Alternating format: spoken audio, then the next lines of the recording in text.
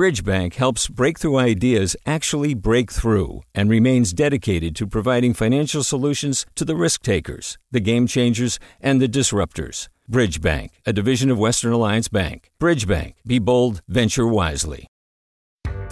Hi there, I'm Rand Abdel-Fattah from Throughline. If you're listening to this podcast, you know that KQED produces exceptional storytelling that keeps you informed, inspired, and entertained.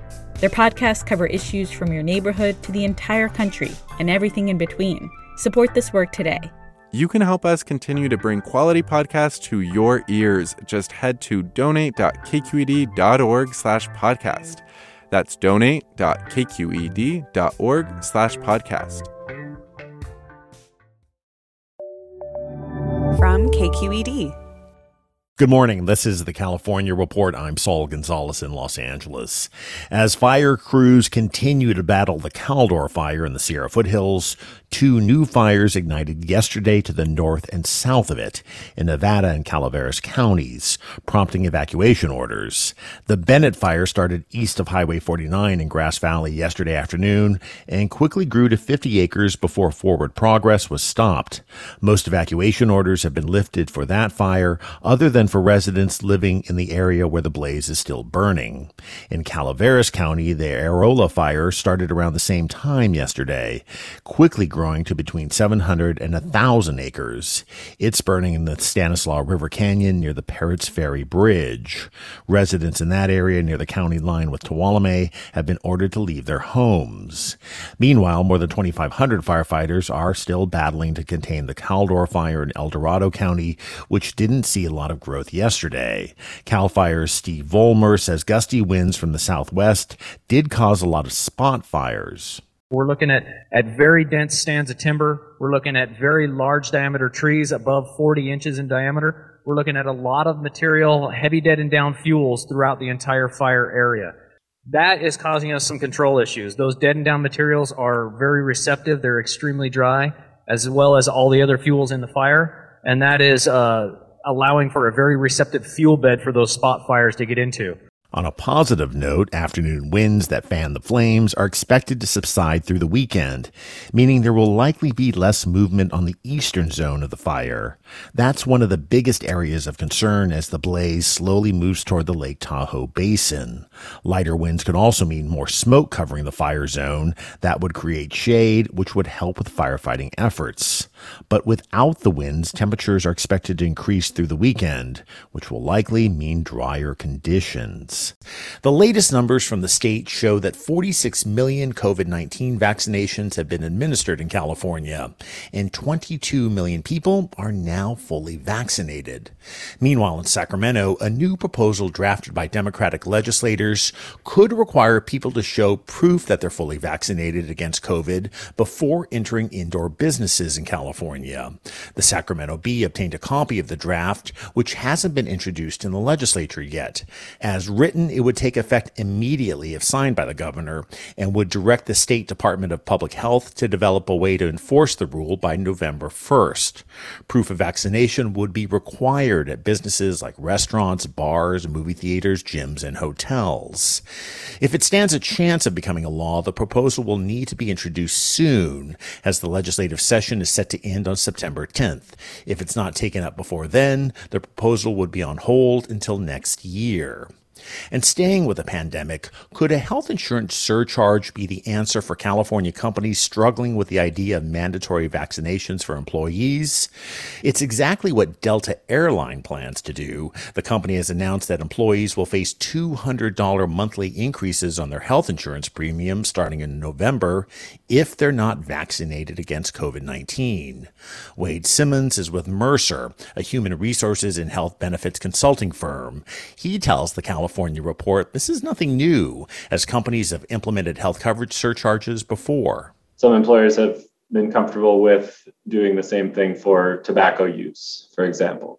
You will pay a higher contribution towards your medical insurance premiums if you are a tobacco user and are not willing to go through a smoking cessation program or, something like that. One, because we want to encourage healthy behavior as an employer. And two, because as a tobacco user, you cost us more from a health insurance perspective. Simmons says the same principles would be in play for COVID-19. Employers want to get more workers vaccinated, but are also looking towards their bottom line when it comes to the amount companies spend on health care, as hospitalization for someone with COVID-19 can lead to huge medical bills. Simmons says he expects that this week's full approval of the Pfizer vaccine from the Food and Drug Administration will incentivize more companies to require vaccinations or look into other measures like these surcharges. He adds that companies looking to implement a surcharge need to make sure they're in compliance with the Equal Employment Opportunity Commission and HIPAA rules. A new state audit has found that the California Department of Housing and Community Development didn't properly distribute more than $300 million in federal funds allocated to help the state's homeless during the pandemic. The problems in distributing the money means that local groups that help the homeless missed crucial deadlines to apply for the funding. According to the audit, one big problem is that it took more than a year for the state to hire an outside contractor to help it handle the federal funds. Governor Newsom's office disputes the audit's findings and says the state has successfully helped tens of thousands of the homeless during the pandemic. Hi, it's Terry Gross, the host of Fresh Air. We bring you in-depth, long-form interviews with actors, directors, musicians, authors, journalists, and more. Listen to our Peabody Award-winning Fresh Air podcast from WHYY and NPR. Hey, it's Avery Trufelman, host of Articles of Interest. And I've got to say, I've been a fan of KQED ever since I was a little kid, and I would come out to San Francisco to visit my grandma. It was just what we'd always turn on every time we got in the car, every time we were making dinner and turning on the radio. It was always KQED. And then over the years, I've become a massive fan of KQED podcasts because this is local reporting at its best. These are answers to questions you've always wanted to know, interviews with exciting, unusual voices, necessary journalism, all told with love and care and artistry. And did you know that a majority of KQED's funding actually comes from members? It's just people like you and me supporting the programs they love, while also getting access to cool events, behind-the-scenes footage, and so much more. If you want to sign up and be a part of this amazing community, visit donate.kqed.org/podcasts to become a member today. That's podcasts with an S. Thank you for listening, and thank you for your support. At a candidate debate appearance last night in Sacramento, California voters got a chance to learn a bit more about the most prominent Democrat running for governor in the recall election, Kevin Paffrath. KQED politics reporter Katie Orr has more. Paffrath, who calls himself a JFK-style Democrat, is the only Democrat among the top 6 candidates running to replace Governor Gavin Newsom if voters recall him September 14th. Paffrath spent the debate pitching what he called bold plans, like working with the Biden administration to build a pipeline to the Mississippi River to increase California's water supply. It would take just 14 power plants to pump water here. We can buy cheaper, cleaner water. There's enough federal land between here and there, with the exception of Texas, where we're going to rent land. For the most part, the 3 Republicans on the stage ignored Paffrath's ideas. But more than 1.6 million people do follow Paffrath on YouTube, where he posts tips for real estate investing. He says to tackle California's housing shortage, the state should ideally build 500,000 homes a year, primarily outside large cities. And then we can have better infrastructure to connect these homes. We will also make these communities net negative by building them near and around solar and wind farms. But we must build more houses fast by streamlining the permitting process and enabling Californians to build. Easier said than done. Paffrath also called out former San Diego Mayor Kevin Faulconer for a bad commercial real estate deal he made while in office. In response, Faulconer pointed out Paffrath doesn't have any experience in government. It's not the time for on-the-job training for YouTube. Somebody that's never actually had to get legislation across, actually had to get the units constructed and built, and actually take the stance to get housing constructed in California. Still, Paffrath maintained he's the best choice to replace Newsom should he be recalled. He says a Republican governor wouldn't be able to get anything done given the Democratic-controlled legislature. Paffrath then asked his competitors to drop out and endorse him. None of them took him up on the offer. For the California Report, I'm Katie Orr in Sacramento. Think about where you'll find lots of crime, and probably big cities instead of the country comes to mind. But a new report out today says California's more rural Republican voting counties actually have higher violent crime rates than more urban Democratic areas. KQED's Alex Emslie has more. The report by the San Francisco-based Center on Juvenile and Criminal Justice notes steadily rising crime in rural California over the past decade, with more crimes committed by and against white people driving the trend. That's despite significantly higher arrest and incarceration rates in Republican counties. Mike Males is a senior researcher for the center, which advocates against over-incarceration. There's no evidence that getting tough and arresting and locking up more people is the answer to crime or produces better results, and a lot of suggestion that it may produce the opposite. The research does not include crime rates from this year. Males says in general, though, trends toward higher crime in rural areas appear to be continuing. For the California Report, I'm Alex Emslie. Let's turn to immigration. This week, in a 6-3 decision, the U.S. Supreme Court ruled that the Biden administration must reinstate the Trump administration's Remain in Mexico program. It requires migrants seeking asylum in the U.S. along the southern border to stay in Mexico while their applications are reviewed. The High Court's ruling is seen as a defeat for immigration advocates and one that could put migrants at greater risk for murder, rape, and kidnapping as they wait in Mexico. But with U.S. immigration courts mired in a big backlog of nearly 1.4 million cases, the Biden administration still has plans to overhaul how asylum cases are decided. It's proposing to speed up the asylum process to reduce pressure on the overburdened courts and help people fleeing persecution in their home countries. KQED's immigration editor Tyche Hendricks reports. If you've gone through hell, it can be traumatic to revisit, especially in a courtroom under cross-examination from a prosecutor. That's what happened to a 50-year-old Mexican man named Herrera, who says a ruthless mob attacked and kidnapped him for his involvement in a political campaign. He says he escaped to the U.S. with his wife and 3 children 6 years ago when authorities told him they couldn't protect him. We've agreed to use only his last name because he fears being identified could hurt his asylum case. No quería yo recordar mucho de eso, de ese secuestro, porque ahí sí estuvo feo. Sitting on his sofa in San Jose, Herrera tells me over Zoom that when the prosecutor challenged him on the details of his case at a hearing last year, it was painful to dig back into the trunk of memories he had locked away. He wipes his face and gets up to look for a drink of water. While he's away, Herrera's wife speaks up. Hemos pasado por muchas cosas. We've been through a lot, she says, and each time we have to present it in court, it's like living through it all over again. Lawyers say immigration court judges are often rushed and hearings are delayed for months at a time. Diego Aranda Teixeira is a supervising attorney with Al Otro Lado, a cross-border legal services agency. He says the adversarial nature of immigration hearings can re-traumatize people who've already endured terrifying persecution. People suffer more in the immigration court. It's really terrible. I've seen people really be broken down. But not every asylum seeker goes through immigration court, just people who seek refuge at the time they're entering the country.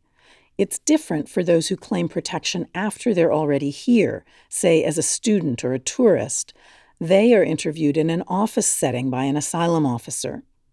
Now, a new rule proposed last week by the Departments of Justice and Homeland Security would send almost every asylum seeker to the asylum office.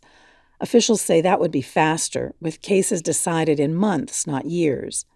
The new plan would also allow the government to release some asylum seekers who would otherwise be locked up while their cases proceed. Aranda Teixeira says that's key. People are actively harmed by detention. It's bad for their mental health, and it's really bad for their immigration case because there's no public defenders for immigration. So when people get released, that really improves the chances that they will get some kind of help. And Herrera's lawyer, Abby Sullivan-Engen, with Oakland-based Centro Legal de la Raza, says making his case to an asylum officer rather than before a judge and a prosecutor would have been much less harrowing for him. The applicant doesn't feel like they're being grilled in the same way. A lot of the officers have training in trauma-informed approaches to interviewing. It's night and day. Not all immigrant advocates or immigration critics are sold on the Biden plan. They have until October 19th to submit public comments. Meanwhile, for Herrera, the 6 long years of waiting for his case to be decided in immigration court has been hard to bear. Pues es difícil porque en mi persona. He says for himself, whatever's going to happen, he just wants it to happen. His wife says the uncertainty is even more difficult for their children. Nuestros hijos nos preguntan, mami, ¿qué va a pasar si nos tenemos que regresar? She says they're still haunted by memories of the angry mob that kidnapped their father and threatened to burn them alive in their house. She says the children ask, what's going to happen if we have to go back there? For the California Report, I'm Tyche Hendricks.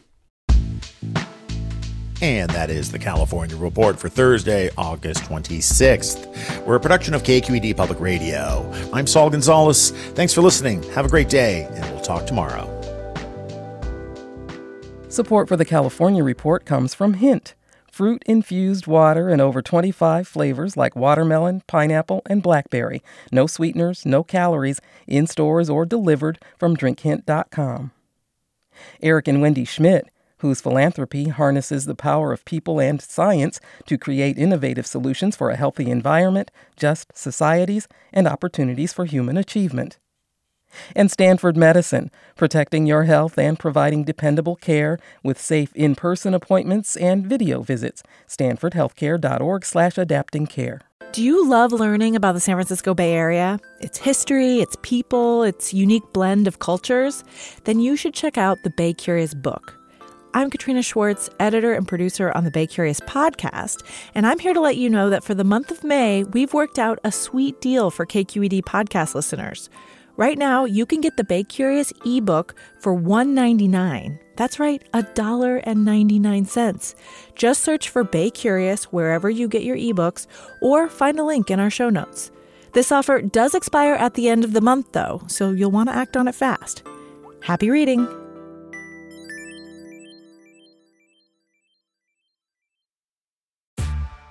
Hey there, this is Brittany Luce from NPR's It's Been a Minute. KQED's podcasts like The Bay, Bay Curious, Mind Shift, Right Nowish, and more all tell the stories of the Bay and beyond with reliable, human-centered journalism.